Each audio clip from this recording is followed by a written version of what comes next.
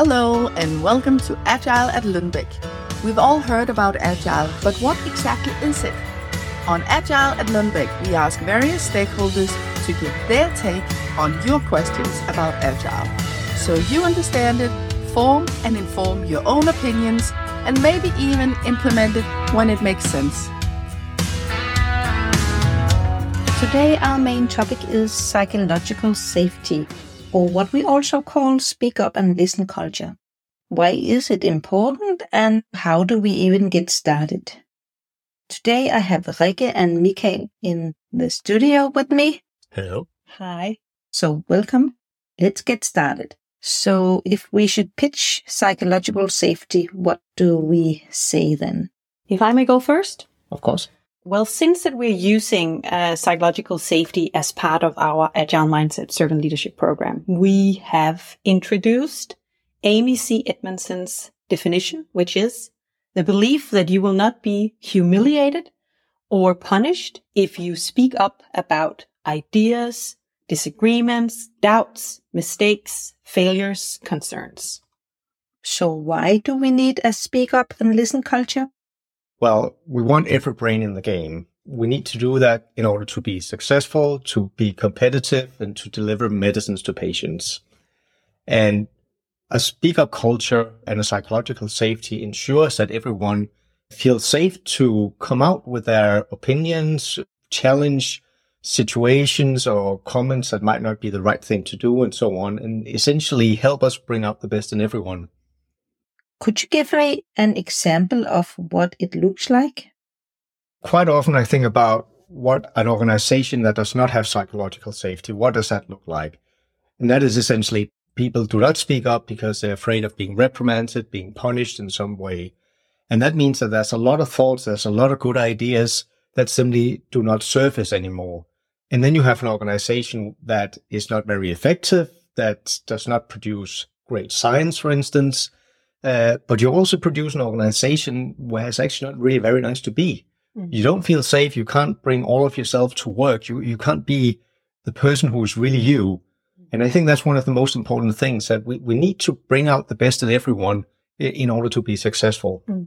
And maybe then to even kind of direct it into Lundbeck, there is a huge focus in R&D on rebuilding the pipeline or building up the pipeline. And in order for us to do so, hopefully we will, be the complete opposite of what Michael just explained. We will see people speaking up. We will see people coming up with new ideas, bringing them to life, involve people, have discussions without the fear of ending up in a conflict, but having it based on data and science or experiments that they have done. And I think at the same time, having this kind of psychological safety also makes people feel that they can challenge some of the things that might not work that well right now. At Lundbeck, we're doing a lot of things really well, but there are also some things that could be improved. And just having the courage and having the psychological safety to utter your thoughts and to speak up when you feel like something could be better, I think that's a huge part of it as well. It sounds important and also maybe a little bit easy. So what prevents us from having 100% psychological safety or speak up culture? In Lundbeck, there is a lot of history, there is a lot of culture, there is a lot of structure that has been built up throughout the years. So there is a lot of things that we need to also unlearn before we can even start diving into that area. I think there are also some things that are really important about it. For instance, just being aware of it, being aware that we can actually bring out the best in each other if we do some simple things. Encourage each other to speak up, for instance, and encourage listening to dissenting opinions with curiosity and with humility rather than going straight to judgment. And I think maybe also one of the things that can be a little bit tricky with psychological safety is that some of the things that prevent it might be some of the sides of ourselves that we aren't that proud of. It could be sort of if you're a little bit, let's just say in a bad mood or something like that, and you put another one of your colleagues down or something, well, that might actually reduce the psychological safety and might prevent that colleague from speaking up another time. So I think it's also important that we look at ourselves and our own habits and maybe ask the question, what am I actually doing to create a psychological safe space? Yeah, and if I can just add, as it is with everything that is new or everything that you need to have focus on, you need to have the capacity, the time to set a focus on it. And we must admit that there are a lot of things going on in Lundbeck at the moment. So I believe that is also one of the reasons why we just don't do it like this. But maybe we can start on doing just a little thing, baby step. Do you have any suggestion for that? I definitely think that taking the time in meetings to ensure that people who are participating, that they feel safe enough to speak up and also disagree with others. Maybe we don't know each other that well. So create some sort of check-in. Set aside 10 minutes of a workshop where that would be a dialogue.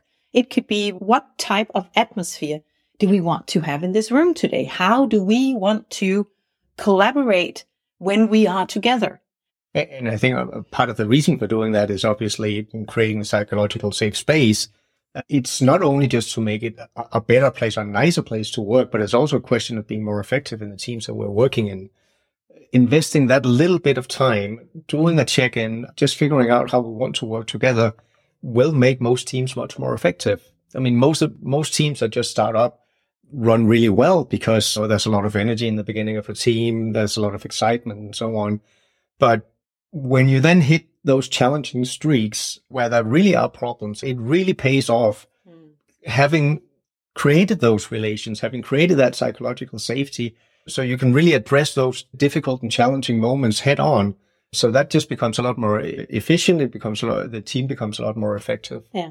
And maybe I can just do a minor commercial here from the Agile Center, because if any one of you listeners out there are interested in getting some inspiration for, so what can I do to run a check-in at meetings to start some sort of basis of psychological safety in that working group, reach out to us. We have a catalog of different check-ins we would love to share. Thank you, Rikke and Michael. We have a lot more coming up on psychological safety or speak up culture. If you have any questions, you can reach out to any of us. So stay tuned. And thank you for joining Michael and Rikke. See you next time. Yeah, thank you. See you. Thank you.